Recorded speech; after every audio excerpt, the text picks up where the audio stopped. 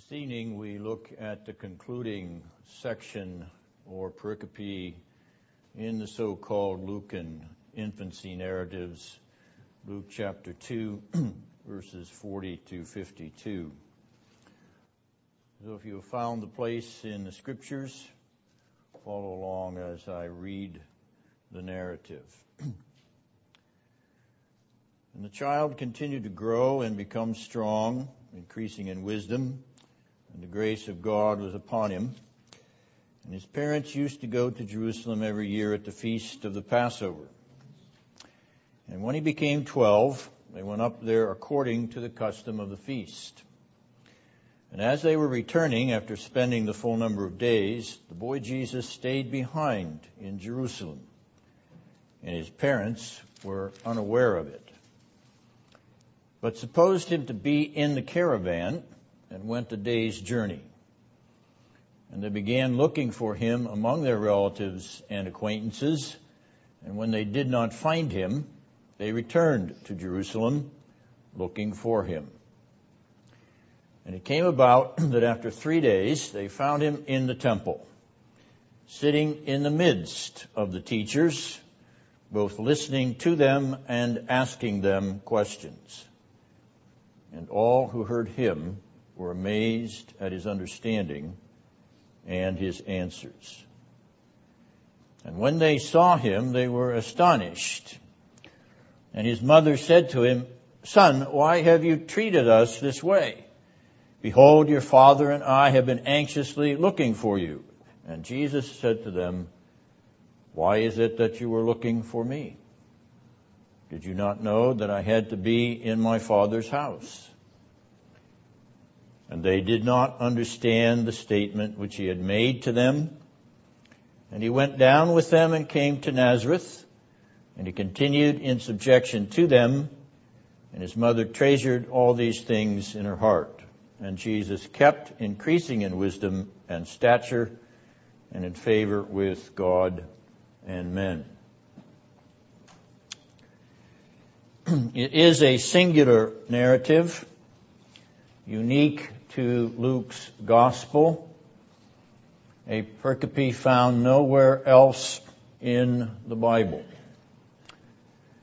Though singular and unique to the third gospel, it is clear that Luke intended it to be, on the one hand, the conclusion to the birth and infancy narratives, as well as, on the other hand, a bridge to the narrative of the public ministry of our Lord Jesus. Now, you will observe that intention of Luke in the setting of the pericope. Place, on location in the place, temple of Jerusalem, which is the second visit to the temple in Jerusalem, which Luke records. That first visit also in this chapter, verses 22 to 38, so that the sequence of the infant Jesus in the temple and what is revealed about him is followed by the boy Jesus in the temple and what is revealed about him there. But there is not only a recurrence of place or location, there is a time frame here, a chronology of sequence in time, which adds to the unfolding narrative plot of Luke's gospel. This transitional bridge of the boy Jesus at 12 years of age contains an unfolding organic revelation of who he is, of his self-disclosure, if you will. Luke tells you who Jesus is with angelic annunciation, angelic choral glorification, shepherd visitation, old Simeon and Anna presentation. All of these voices in Luke's infancy narrative disclose who Jesus is from the lips of others. But here, at age 12, Jesus speaks. For the first time in Luke's narrative, Jesus speaks, and he tells you in his own lips who he is.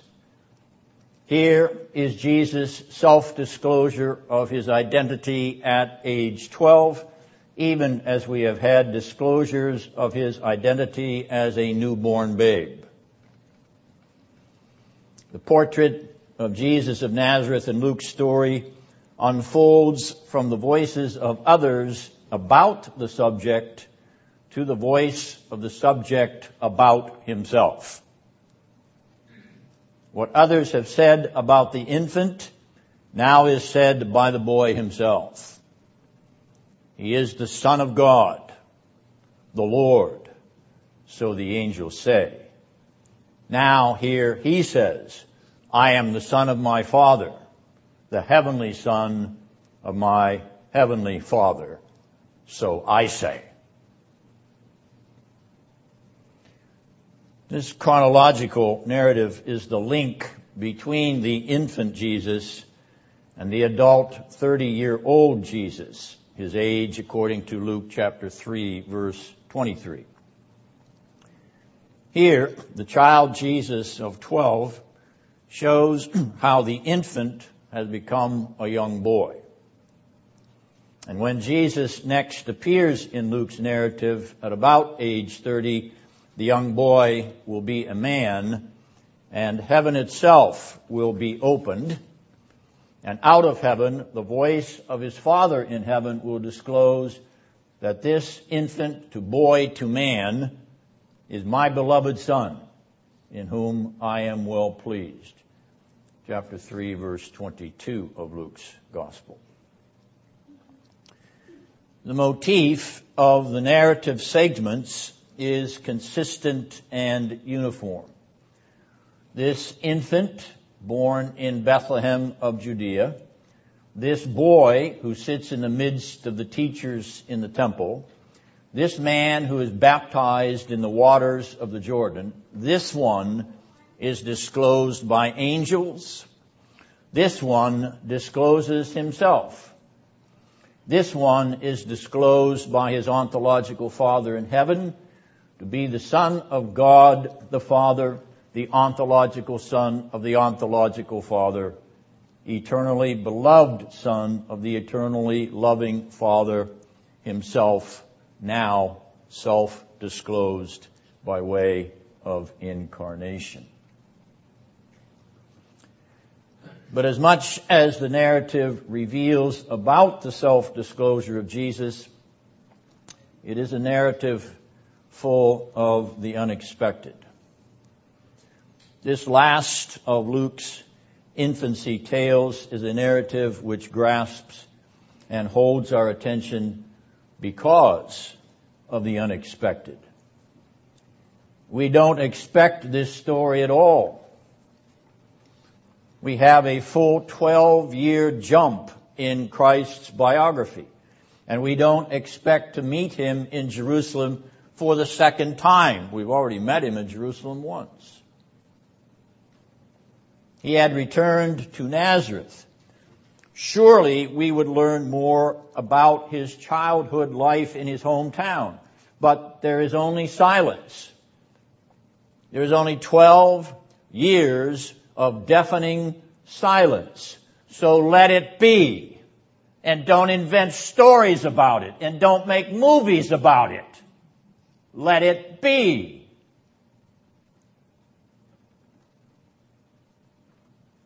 Another unexpected incident in this story, we don't expect him to be not in the caravan returning from the Passover in Jerusalem to his home in Nazareth.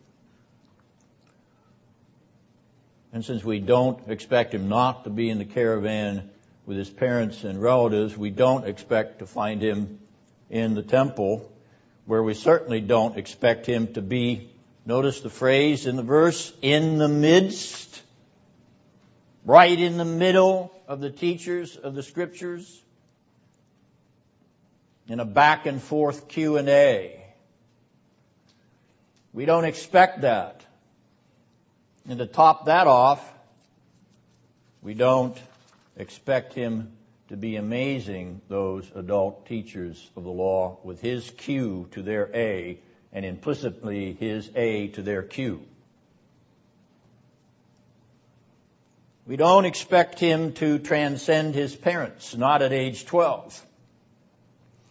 Rather, we expect him to be in fifth commandment submission, honoring his parents, which he does expectedly in verse 51, while not surrendering his relation to his heavenly Father, verse 49.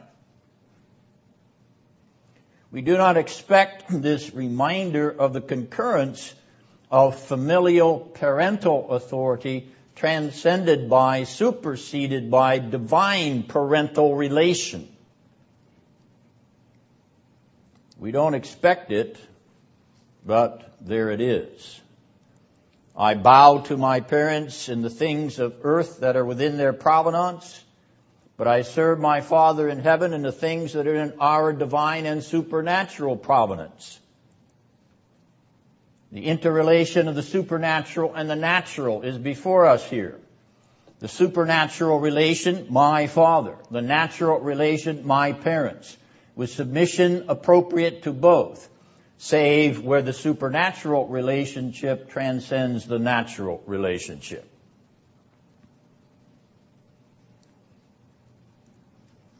You see here a foreshadowing of the incident in Luke's second volume, where Peter declares in Acts 5:29, we must obey God rather than men. There is a submission higher than parental submission. Finally, we don't expect Jesus to be fully conscious of his filial divine nature and that relation at age 12, and yet here it is. As a young boy of 12, our Lord is conscious of his supernatural relation to his Father in heaven, and that he reciprocally is conscious of his supernatural identity as incarnate Son of his Heavenly Father. If he can say, my Father, here at age 12, that means he's the Son of that Father. Father of mine, Son I am of that Father of mine. Father-Son interface. He is as conscious of his sonship here as he is of his divine Father's fatherhood.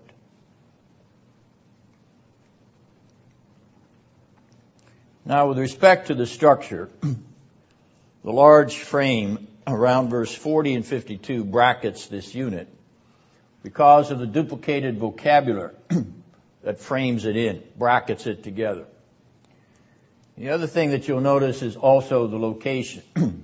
The Jerusalem location is also another framing device for this unit. But more important is the duplication of his growth in favor and understanding in verse 40, and his growth in favor and standing and understanding rather in verse 52. That frame around the boy and the child and the young boy is what brackets this unit as a distinct narrative pericope, and also Luke's capstone upon this series of narratives about the infant Jesus. That symmetry jumps out at you. But let's notice some other symmetries. I've numbered them, but I haven't filled them in on your outlines, so you may want to take your own notes from my comments. First of all, the infancy narratives end in the place in which they began.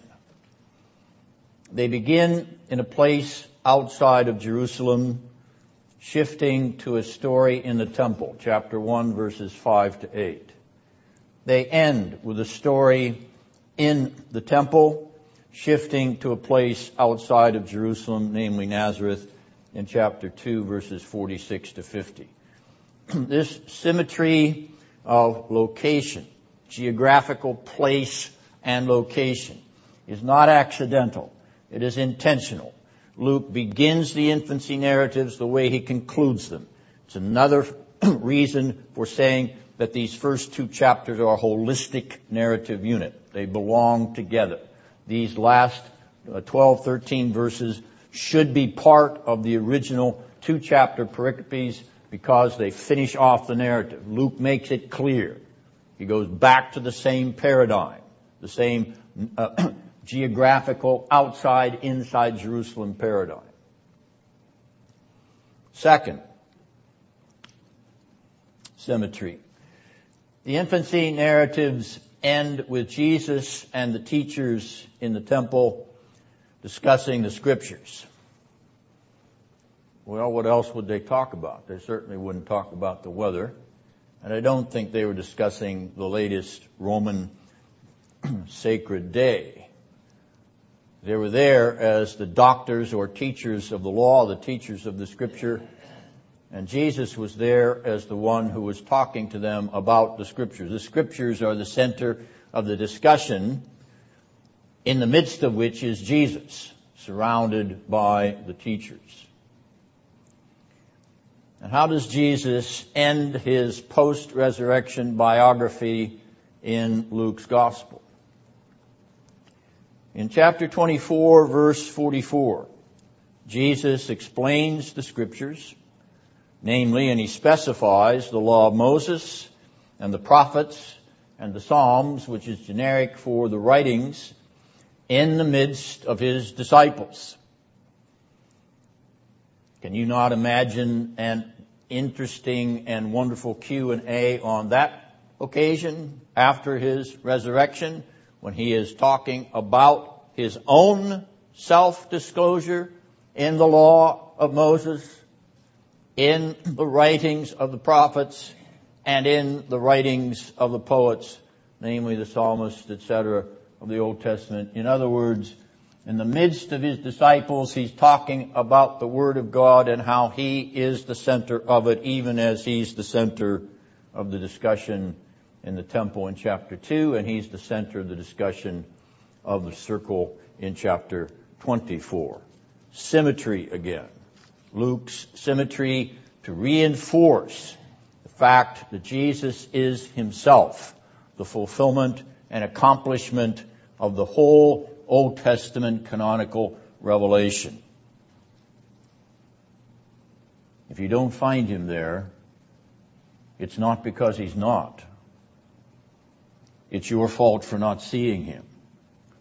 Now, I cut you a little slack that it may be difficult sometimes. I admit that. It is often hard work to find the Christological center of the Old Testament passages and verses. I admit that. But that doesn't mean it's not there. Just my brain's too stupid to see it. We're too slow to understand it. That's what the disciples on the road to Emmaus were. They're too slow to understand it. That's the reason he starts opening the Scriptures to them and showing them in every part of the Bible where he is. So, like good disciples at Emmaus, when you open the Old Testament, you're looking for Jesus. Because that's where Jesus is. That's what he did with his disciples after his resurrection. He showed them that.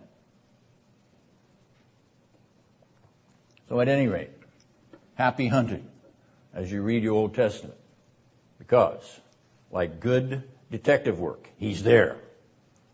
Sleuth him out. All right, now the third symmetry comes from the first words spoken by Jesus in Luke's Gospel. I placed them in the Greek there, so that you actually see them. It concerns my Father, and that's what that Greek phrase tu patros mu means, 249. But would you notice the symmetry? The last words spoken by Jesus in Luke's Gospel concern exactly the same phrase. My Father, tu patros mu, Luke 24, verse 49.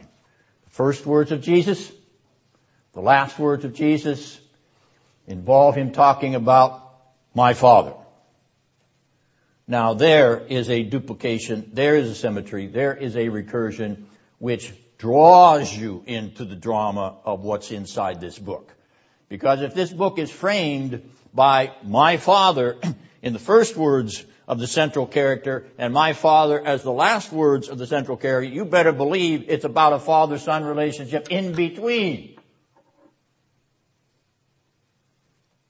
The Father displaying himself in the Son reciprocally displaying himself through the Father. In other words, the Son manifest by the Father's good pleasure throughout the whole book of Luke. There is an exceedingly high Christology in this third gospel. Luke frames it for you. First words, last words of Jesus, the Son of God. Now the fourth element of symmetry here is the first record of Jesus attending a Passover feast in Jerusalem. That record, in verse 42 of chapter 2, is part of the inauguration of the Gospel of Luke. The last record of Jesus attending a Passover in Jerusalem is part of the conclusion of Luke's Gospel, chapter 22, verse 1. First Passover, recorded by Luke. Last Passover, recorded by Luke. Now, there is a qualification here in the second chapter. You will note that in that verse it says, as the custom was. So, it is conceivable that Jesus was taken up to Jerusalem at a Passover before he was 12. I won't argue that point, but I will observe that for Luke, that's not the important attendance.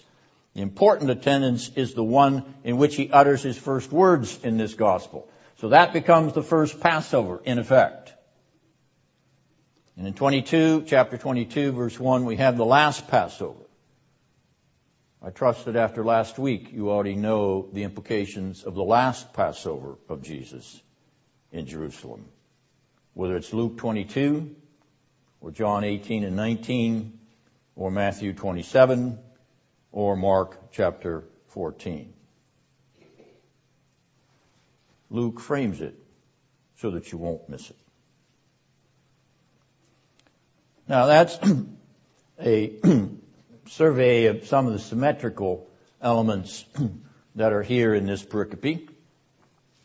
Let's take a look at the vocabulary of this section and consider identical, that is, mirror reflections of duplicate vocabulary, and antithetical, that is, vocabulary which contains in it an antithesis. Once again, looking at how Luke is using language and using vocabulary in order to develop the story. All right, now, on your outline, I've listed verses 46 and 47 for the first example of an identical vocabulary repetition. Do you see what word I'm referring to? As you examine verse 46 and verse 47, what word is identical?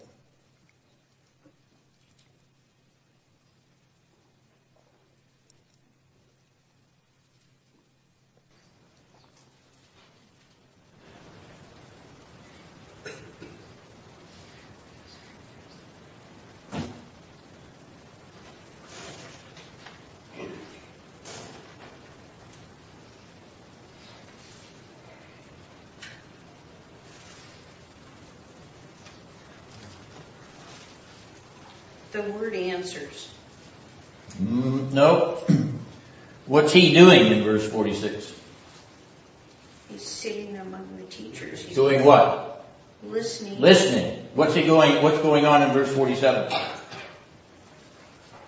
They were amazed at his understanding. They had all who had heard him. It's the same Greek word. It's translated two different ways in some of your versions, but it's the same Greek word in a present participle, hearing or listening. So hearing or listening is a duplicate way of saying it in English, but the Greek word is the same.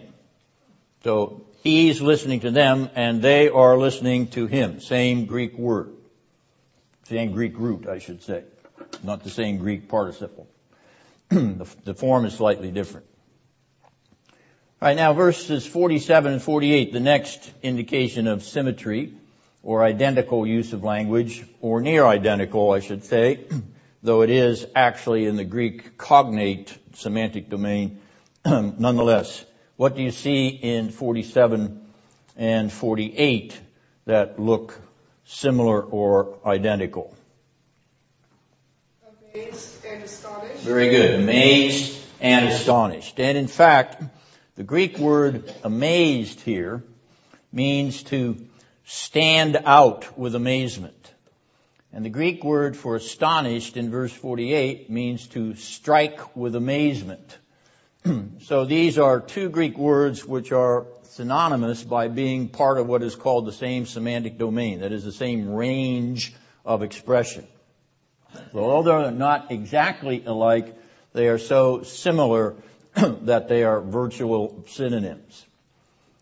All right, so Jesus stands out in amazement to those in verse 47 who heard him, and he stands out in astonishment. The parents are struck with astonishment when they see him there.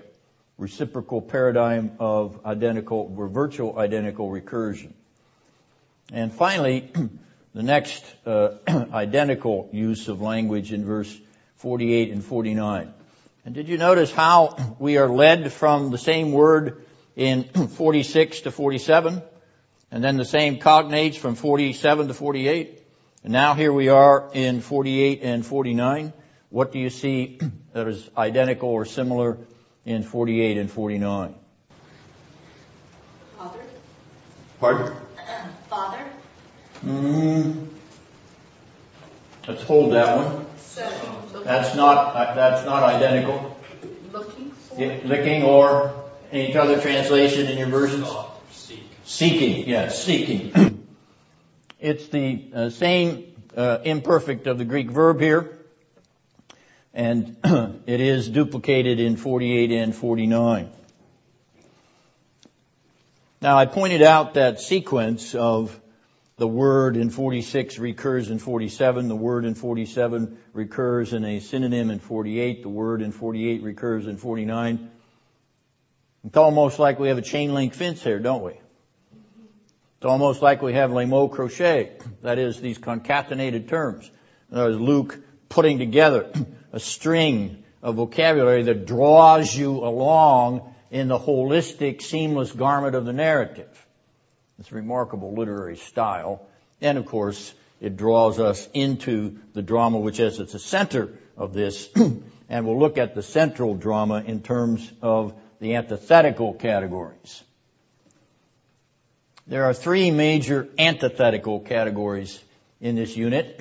And we start with verse 45 compared to verse 46 rather. Antithetical. Verse 45 to verse 46. Not finding versus finding. Very good. Not finding in verse 45. There's the antithesis. They would not find him, but they did find him in Jerusalem in verse 46. All right, now verse 47, but a long jump to verse 50. This is not a concatenated paradigm, concatenated antithesis, but it is an interesting antithesis. Verse 47, what do you find there in an antithetical relationship to what you find in verse 50? Understanding, not understanding. Very good. Understanding in verse 47. Amazed at his understanding in verse 50. His parents do not understand. They stand in antithesis even to the group of teachers, those who are in the crowd in the temple in Jerusalem who were listening to Jesus ask his questions and also provide his own understanding.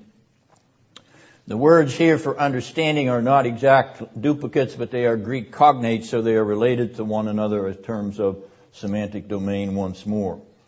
But the major one was one that someone suggested was an identical relationship, verses 48 and 49.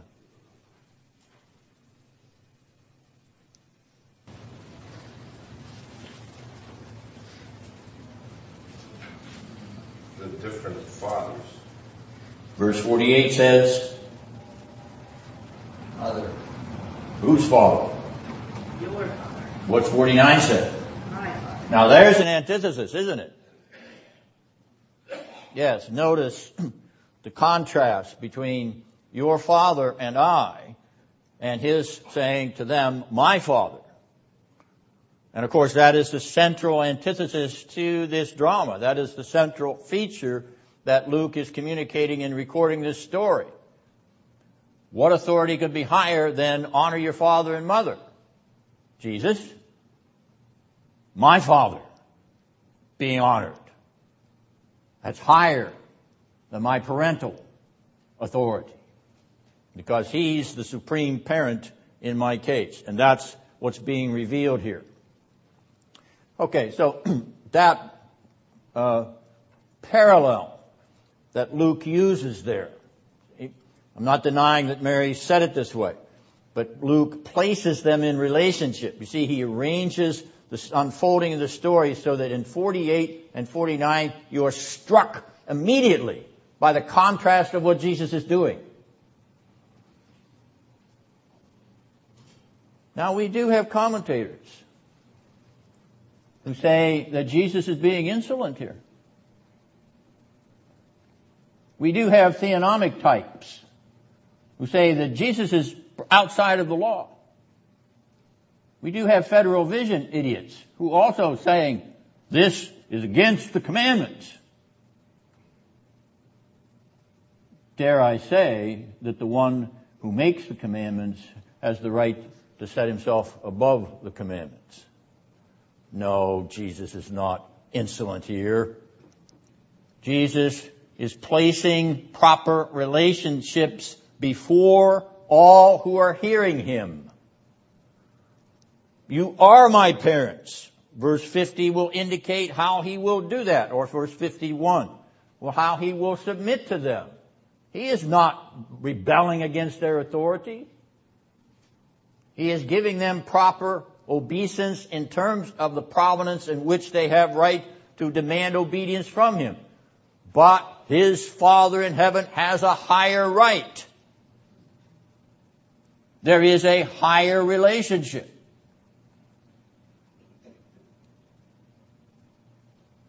And that's what we pointed out in Peter's Acts 5 statement. We must obey God rather than men. You are authorities within this domain, but there is a higher authority over you and over this domain. You are authorities for me, Jesus says, within this natural domain, but there is a higher authority over me of a supernatural domain.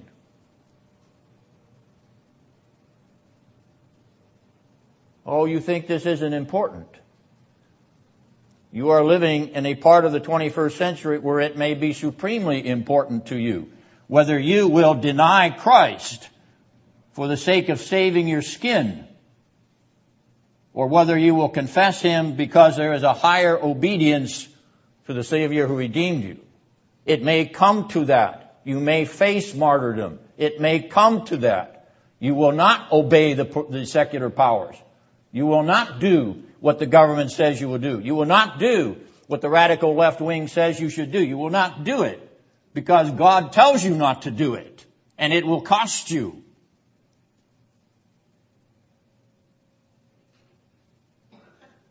Is that not the very foundation of this American republic? I owe obedience to a higher authority than King George III. I owe obedience to a Continental Congress which has been assembled by the representatives of 13 colonies. And I have the right to rebel against you if you command me to do what is wrong according to the law of God or according to the law of nature. Well, maybe we've forgotten how to fight for those kinds of things. Maybe we don't understand anymore that they're worth real life, blood, and sacrifice. But I assure you, if we don't, we are going to be forced to learn it, because death is stalking us as Christians even as I speak. And if you don't believe it, you just ask the bodies in Lahore and ask the 5,500 that were killed in Nigeria last week. You just ask those questions about yourself and your culture and your world. Civil disobedience has a lawful place in Christian moral ethics. but it is civil disobedience in direct violation of the law of God, not in direct violation of what you think you ought to get by demonstrations and forced marches. All right, this contrast here is then central to the narrative. It is central to the drama. It is central to relationship, Jesus' relationship to his earthly parents and Jesus' relationship to his heavenly Father. And it draws a finger to this very principle of where do you stand? Where do you stand with respect to obedience to higher authority? Do you ever have the right to resist it? I'm a Scotch-Irishman, and you better believe you have the right to resist it. Because that's what bloody Scotland fought for, and Ireland too. That's what Scotch-Irish colonialists fought for in George Washington's army. That's what Puritans fought for in England. They fought for the right to resist unlawful authority, even if it meant cutting the heads off of tyrannical kings. Now, I'm not defending the decapitation of tyrannical kings, but nonetheless, Charles I could have saved his neck if he'd been a man of honest integrity, and he wasn't. He was a deceitful liar. Tragically, ended up getting what he never thought he would get. But this principle of lawful resistance to unlawful authority and tyranny goes all the way back to John Calvin. It goes all the way back to Calvin's Institutes. And it comes to us through the French Huguenot trials in France with the Roman Catholic persecution, to the Puritans in England, to the colonists in New England, right down to our own Reformed tradition. The right to resist tyranny. It is a natural right, and it is a biblical right, or Peter is wrong for saying we won't obey you. We refuse to obey you. We will not do what you've commanded us to do. Peter's dead wrong if there is not a principle of civil disobedience in the Bible. Daniel and his friends are dead wrong. They should have bowed down before the image. No, they wouldn't. Well, at any rate, this incident has a much broader implication in ethics and in human behavior and in the issue of civil disobedience, parental disobedience, etc. The rightful position of relationship with respect to authority. Would any Christian parent reasonably command their son or daughter to disobey the law of God? Would any Christian parent say to his Christian son or daughter, "Thou shalt commit adultery, go ahead"?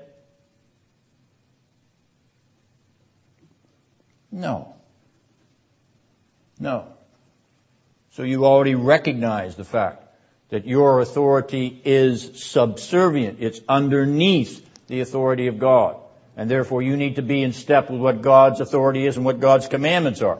Also, utterly important for you to understand what God's will is when it comes to ethical choices, moral decisions, political stances, matters of conscience.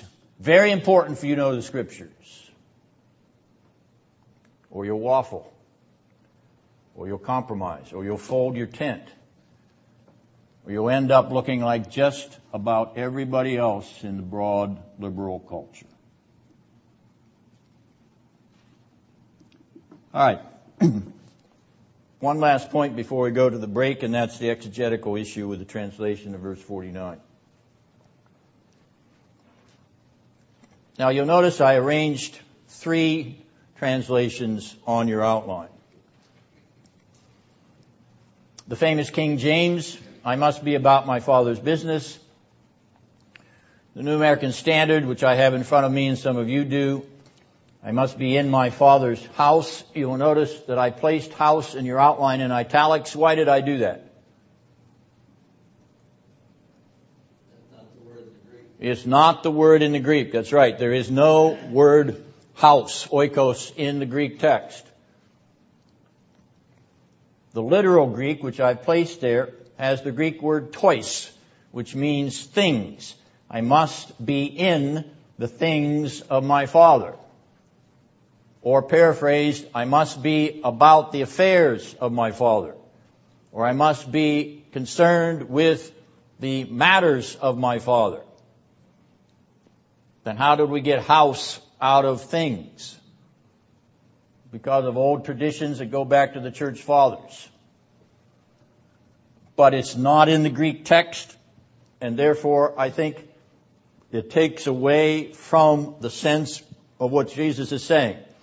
One of the influences for putting house there is that he's sitting in the temple, which in that time was God's house. So the place influences the choice of translation. But it narrows the range of the implication.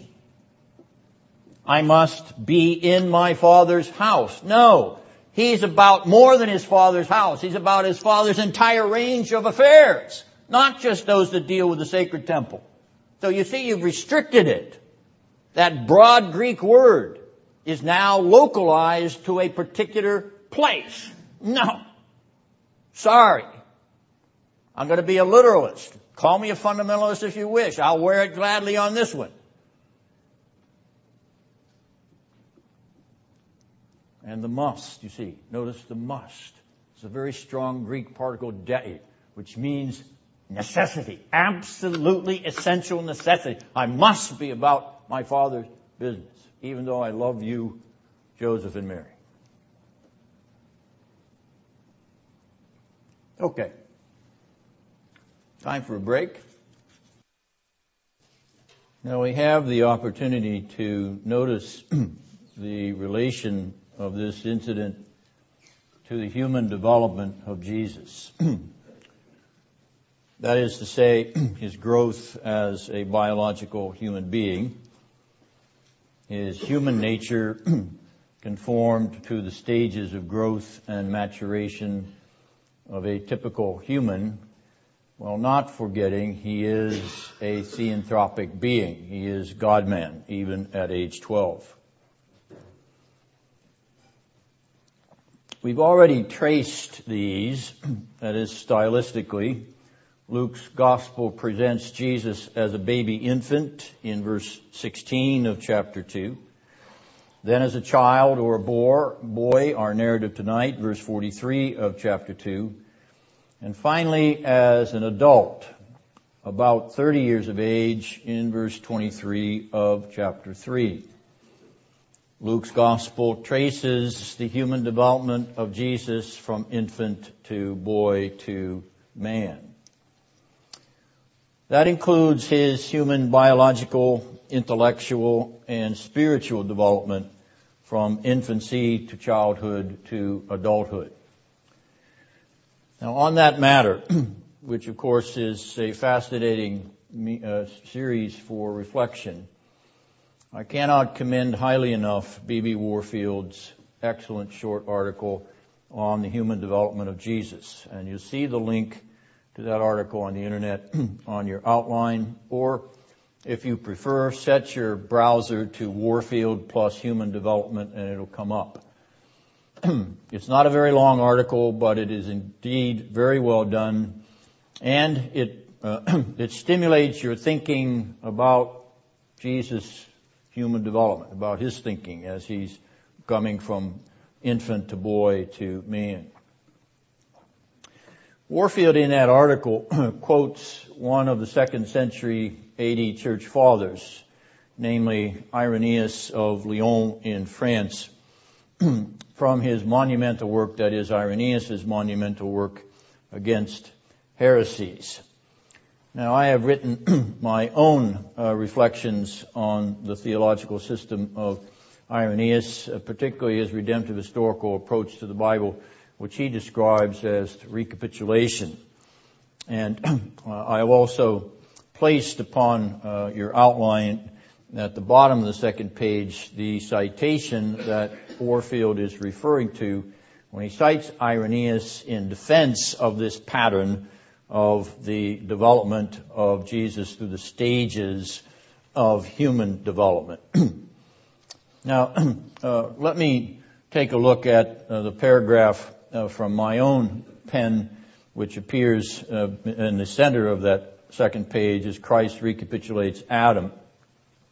This is an article I wrote several years ago. Actually, it was an address I gave at a K-Root conference here in this room years ago, written up for publication. That line, Christ recapitulates Adam, may cause you to bewilderment, may cause you to pause. But what Irenaeus is saying in that notion is that Jesus is the second Adam. That's what he's saying. He's saying the same thing Paul says in 1 Corinthians 15, first Adam, second Adam. Only when Irenaeus is talking about Jesus recapitulating, he's talking about him going through what Adam went through. And of course that would involve for us in Reformed theology, a covenant of works, etc. Now Irenaeus doesn't get into that, but nonetheless, he has this notion that Jesus in his incarnation, Jesus in his growth, Jesus in his maturation is recapitulating every stage in Adamic human nature. So, Irenaeus noting this, then he goes on to talk about how Jesus redeems those stages or sanctifies those stages. And that's where you come to the quotation that's a little darker at the bottom of the page, which is the direct words of Irenaeus with respect to this point. Notice what he says. And this is, less than 200 years after Jesus. This is Irenaeus in France thinking over what the significance of Jesus' human life is. And this is what he says. This is really remarkable stuff. Jesus came to save all through means of himself. All, I say, who through him are born again to God. Now notice, he's not talking about universal salvation there, so don't misunderstand. All who are born again unto God. He came to save infants and children and boys and youths and old men. And we could say old women as well. In other words, male and female alike.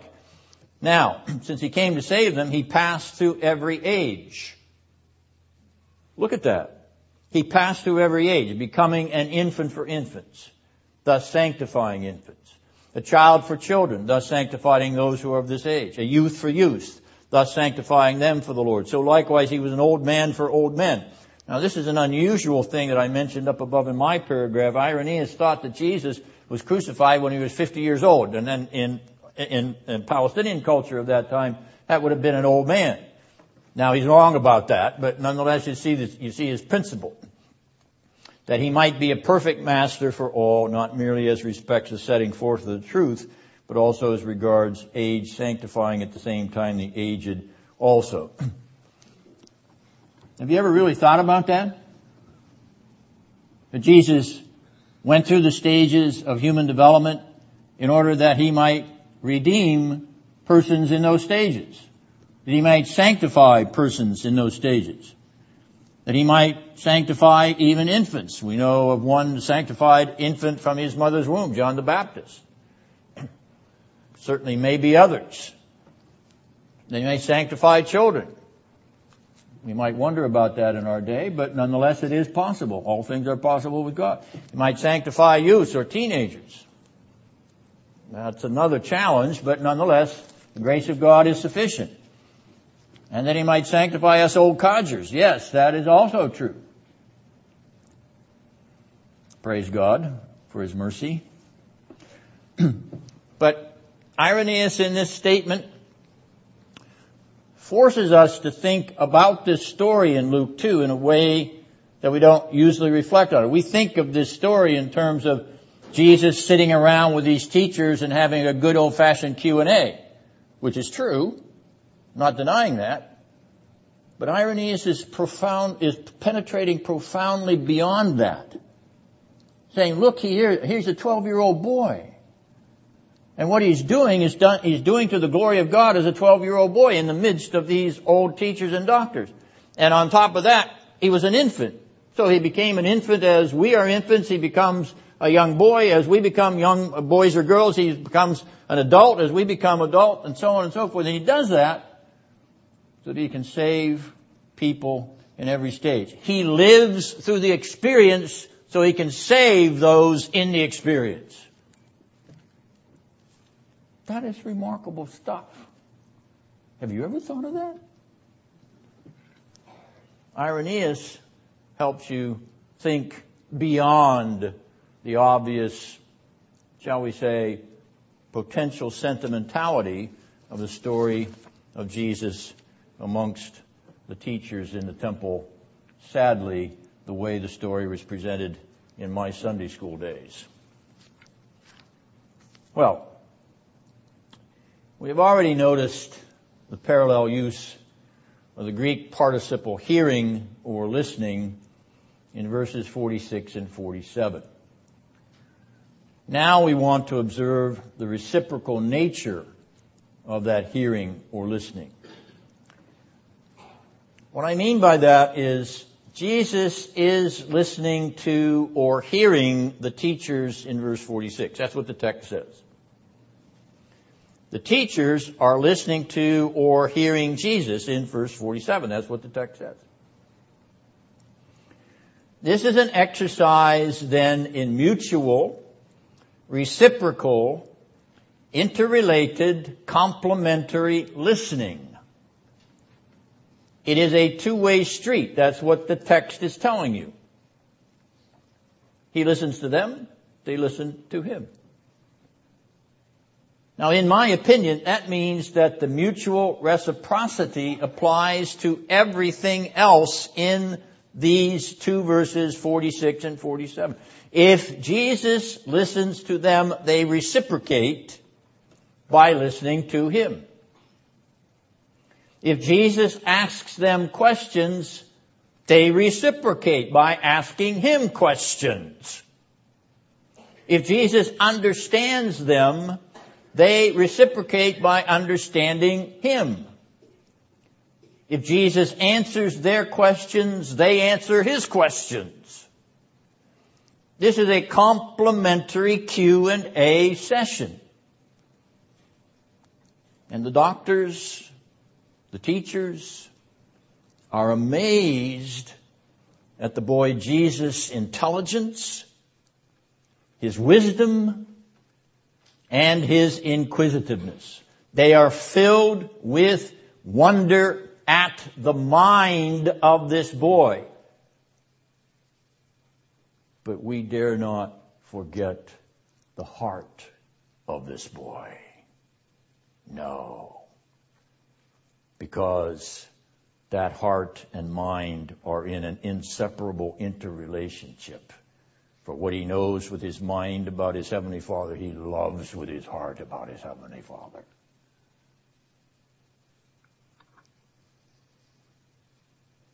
But it is the mind that is on display in this incident primarily. The mind of this boy who sits in the middle, in the center, in the focal position of this mutual, reciprocal, interrelated, complementary exchange. Remember, he's surrounded by them. He is in the center of this audience. They're all looking steadfastly at Jesus. In truth, this boy's understanding transcends their own. That's the truth of it. His understanding transcends their own. He is the Son of his Father in heaven, and he has all understanding. In truth, this boy's questions transcend their own. He is the Son of his Father in heaven, and he knows the answers to his own questions. In truth, this boy's wisdom transcends their own. He is the Son of his Father in heaven. What does Paul say of him? Paul in 1 Corinthians 1:24 says, he is the wisdom of God. That's who they're listening to. The very incarnation of the wisdom of God himself sitting in their midst. But what the boy Jesus performs in the temple at age 12, amazing with wonderment the teachers of the scriptures, the man Jesus does not perform in the temple at age 33. But in Luke 21, during the last week of Jesus' life, at the approach of another Passover feast, Jesus is teaching. Notice that word in chapter 21, verse 37. Jesus teaching, the same Greek cognate word for the teachers in chapter 2, verse 46. Jesus is teaching daily. Every day in that last week, he is teaching in the temple. And in chapter 22, verse 2, the scribes and the priests, the teachers of the scriptures, the scribes and the chief priests, are not amazed. They are not amazed with wonder at his teaching. They are seeking. Very same Greek word in chapter 2, verses 48 and 49. They are seeking to put him to death. And now we are amazed. Amazed with incredulity at the refusal to understand the man Jesus. The evil-hearted wish to listen no more to his teaching in the temple or anywhere else, but to silence his tongue in death, to shut down his mind with execution, to destroy his wisdom with crucifixion, and to taunt him with questions as he hangs from nails on a bloody gibbet. Here is a stark contrast. Amazement turned to hatred. Wonder, now become plots to kill the boy, become man. Allowing him to sit in the midst of their discussions now becomes centering him upon a cross between two thieves. The end of Luke's gospel as the beginning of Luke's gospel, only here in direct reversal.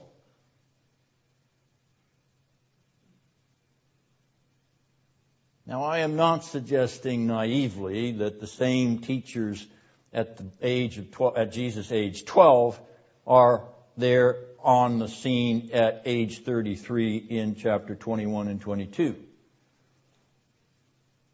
That's incidental. But the drama of the stark opposition jumps out at you as you look once again at the relationship between the beginning of Luke's narrative and the end of Luke's narrative of the Jesus at age 12 and the Jesus at age 33, surrounded by the teachers of the law in both instances.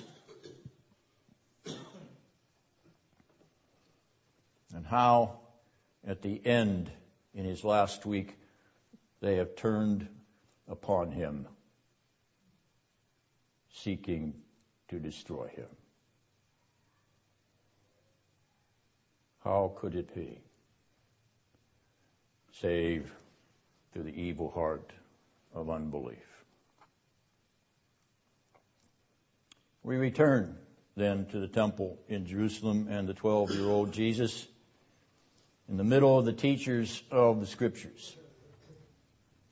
Jesus at the center of the amazement of his audience. Jesus at the focal point of the astonishment of his parents. You see, throughout this story, every eye is fixed on Jesus. Every participant in this story, apart from Jesus, is looking at him. That's what that's what Luke wants you to do. He wants you to be looking at Jesus.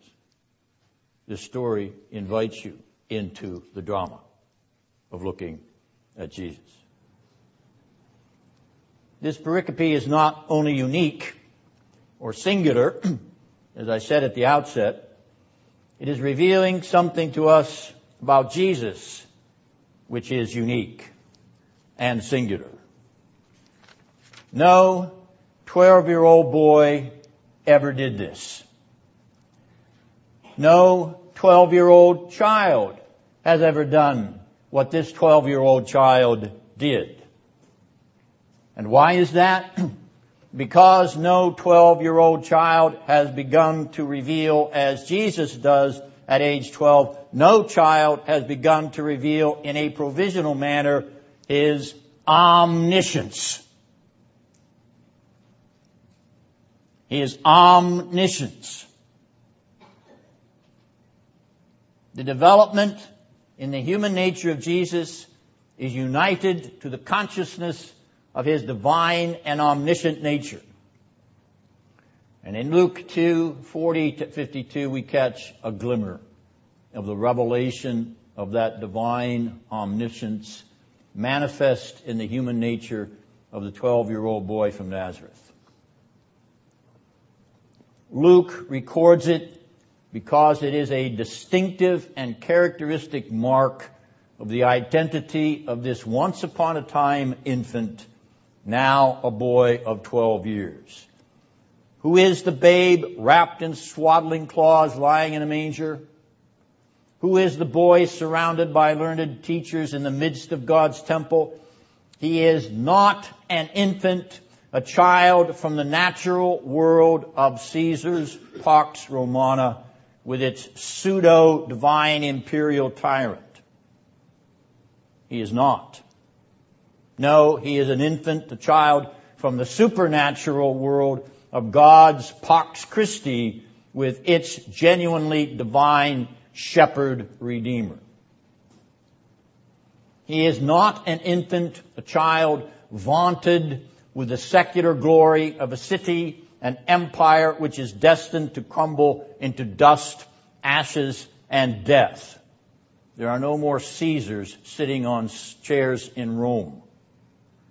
No, he is an infant, a child hailed by the heavenly glory of angel choirs, a prince, a ruler, a king of a kingdom which has no end save eternal resurrection life, because his eternal resurrection life is seated on that throne at the right hand of glory.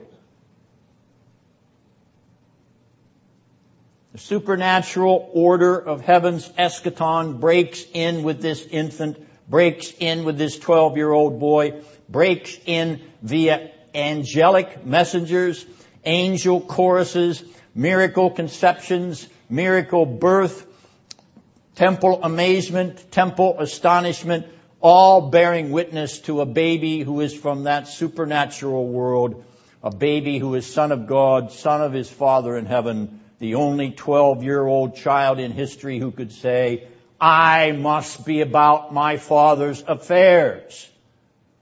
In wisdom, in understanding, in omniscience, as my Father's eternally begotten Son, co-equal Lord, Christ, Savior, David-eyed, light to the Gentiles, and redemption of Israel. Put it all together and add up the Christological titles that you've had in the space of 2 short chapters in this gospel according to Luke, and you've got a treasure trove of who Jesus is. Rich imagery of who he is and what he brings and what his identity is. All of that imagery revealed to you through these words, through this gospel, through these narratives, in order to draw your heart and mind to him. His heart and mind in incarnate fashion being revealed so that he may draw your heart and mind to him.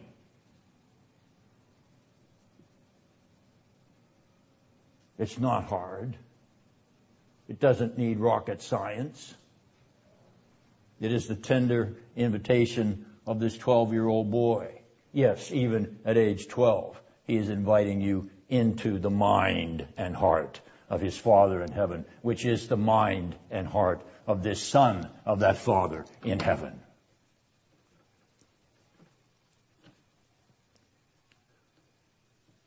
There are treasures there, riches that you cannot estimate, treasures which eye hath not seen, nor hath there entered into the heart of man.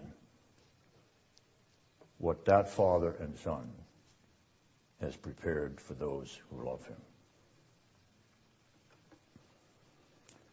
Jesus in the Temple of Jerusalem says, this is who I am. This is who I am on day 1 of my birth, on year 12 of my growth, in year 33 of my manhood, and timeless eternity of my resurrection glory. I am, saith the Lord Jesus. I am the Son of my Father in heaven. My Father in heaven delights in me, his Son. Come unto me. Come unto me, and you will be filled. Any questions about this narrative? Pete? Is not the age of 12 significant? That is the age when a Jewish boy would make bar mitzvah when he became a man and had to take upon himself the responsibilities of the keeping of the law. It could be. I'm not particularly impressed with that, but it could be a reason why he picks age 12.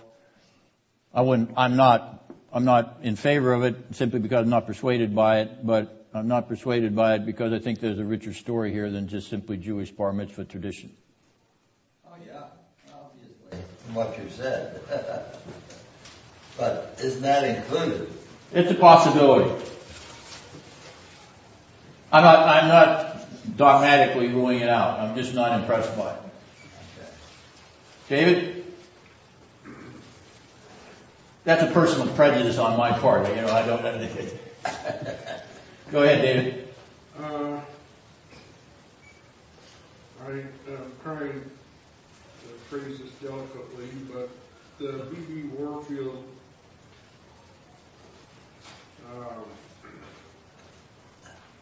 excerpt or rephrasing, I would think that being in Adam and being in Christ are antipodal.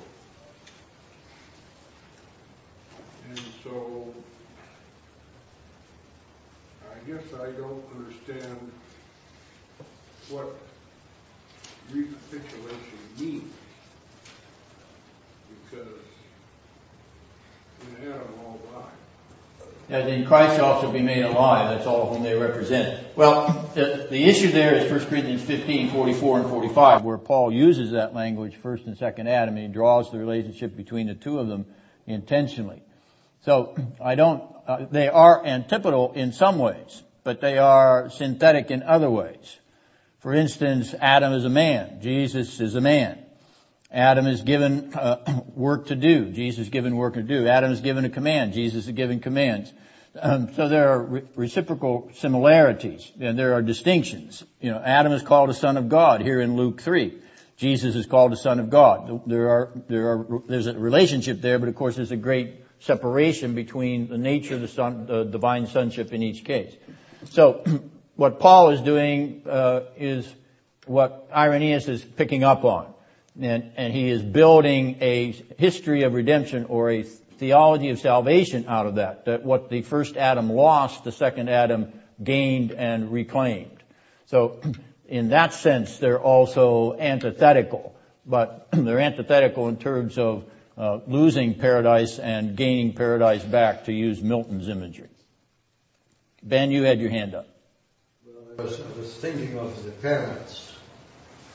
It's highly significant to see that these people went around Jerusalem for 3 days looking for him. He was with them for 12 years, and he had never yet impressed them with his divinity, with his central, that all of the things of God were central to him. So they should have gone to the temple right away, thinking that he was left dead. That's a useful observation, Ben. By the same token, he's with his disciples for 3 years, and they don't get the fact that he's going to rise from the dead.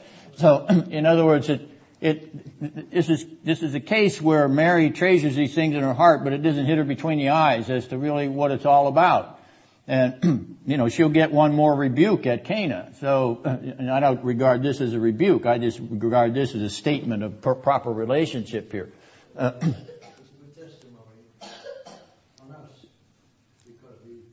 He can be just like Exactly.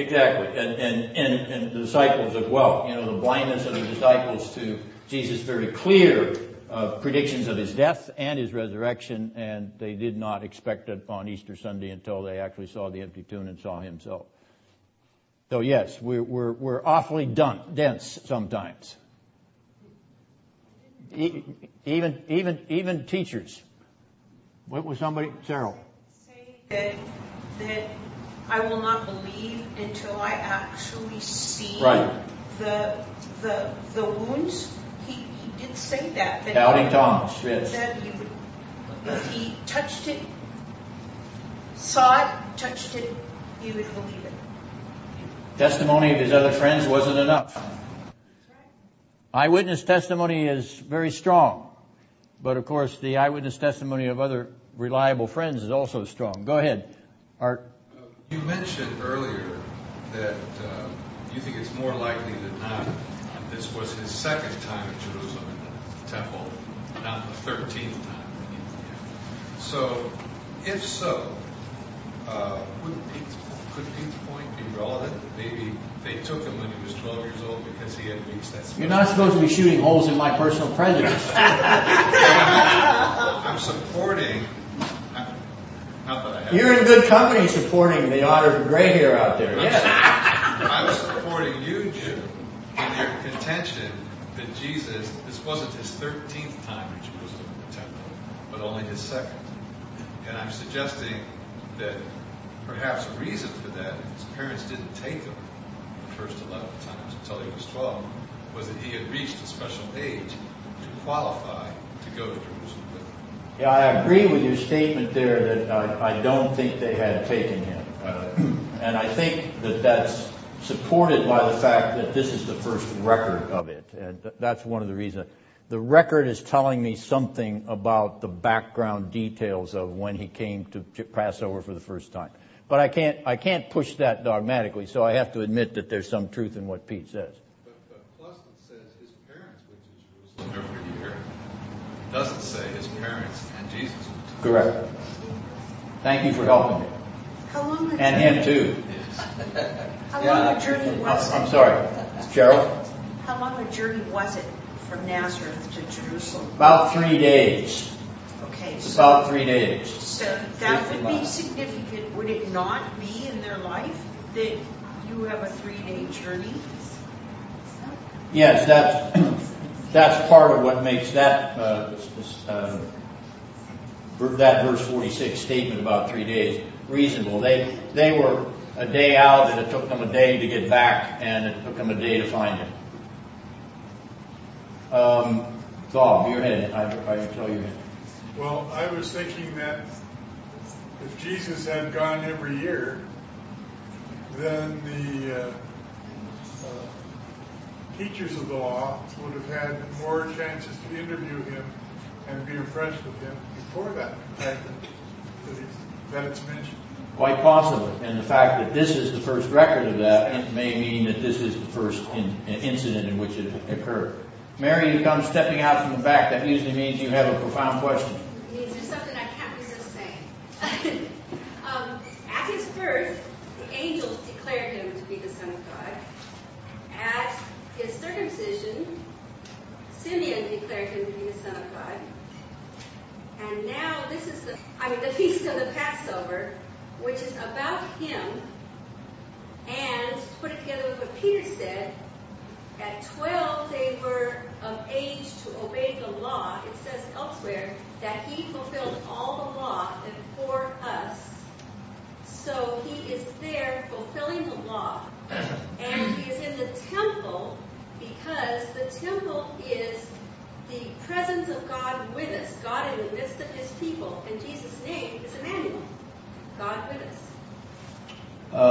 like your allusion to the Exodus 12 statement about the 12-year-old children at the Passover. That I hadn't thought about, so that's food for consideration, both in support of Pete and also in support of the broader paradigm of Exodus paradigm. Thank you. Any other comments or observations? Oh, Randy, you had your hand up. Or you put your hand down. Yeah.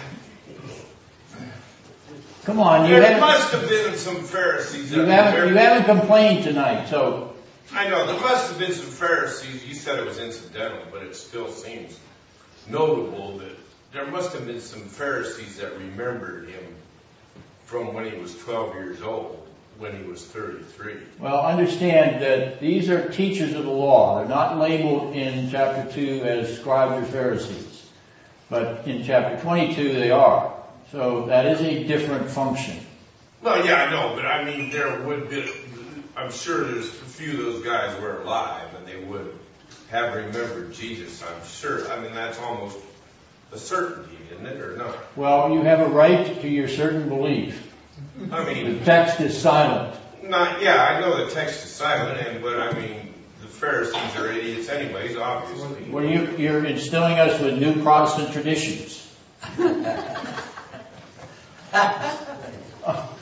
All right. Thanks for your action now. The way forward.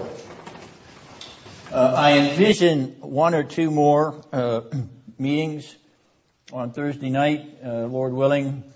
The reason is that we usually have 13 weeks of this because we have 13-week semester in the seminary. So next Thursday night, we're going to look at Tiberius Caesar, who begins chapter 3. The first verse mentions Tiberius Caesar, so we want to look at his career and also the significance of Luke dropping his name into this. I've already talked about that a little bit. And in fact, I distributed a paper and placed it on the internet in terms of a link to my article on Tiberius Caesar, which comes out of KRUK. So if you want an easy way to get the article, I'd handed it out at the second meeting of this semester, week 2. So if you want an easy way to get it because you don't have it anymore and you want to have it in your hand next week, I'll be working off of that manuscript as we speak. In any event, go to week 2 of this Luke Infancy series, the opening page of nwts.edu. It says there's a new series. It has here highlighted. Click on here. You'll go to the list of the 10 that have been done so far. On number 2, you'll see handouts. Click on handout and go to the article which is referred to at chapter 3, verse 1 on that handout. And you can print out the article on Tiberius Caesar if you wish. You're not required, but if you'd like to have it in your hand, that will be the handout for next time. And then possibly a week after that, the last meeting on Luke will be Luke chapter 4. So I will have said something about Luke 1, Luke 2, Luke 3, verse 1, and Luke 4. That means there's a lot of Luke to do, but that's the end because the summer comes upon us and the semester's over and we break for the summer, as you know.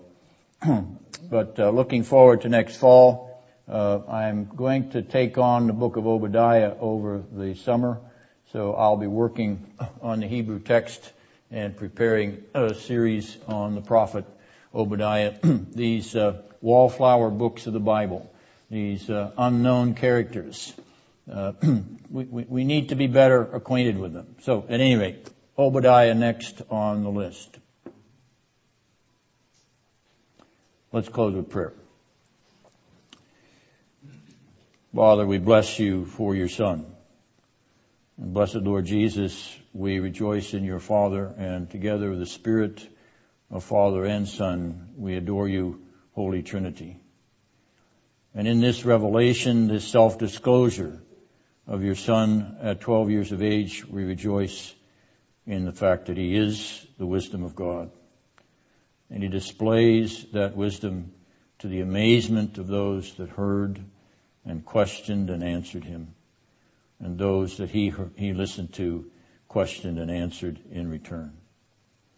We bless you for this one who is above all things our precious Redeemer, to whom our hearts and minds are drawn in devotion and love and obedience.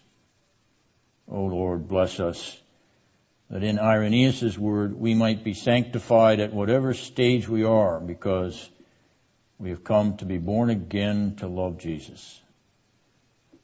And his life is even in principle recapitulated in our own as we mirror him through our union, blessed, precious union with his grace, his life, death, and resurrection.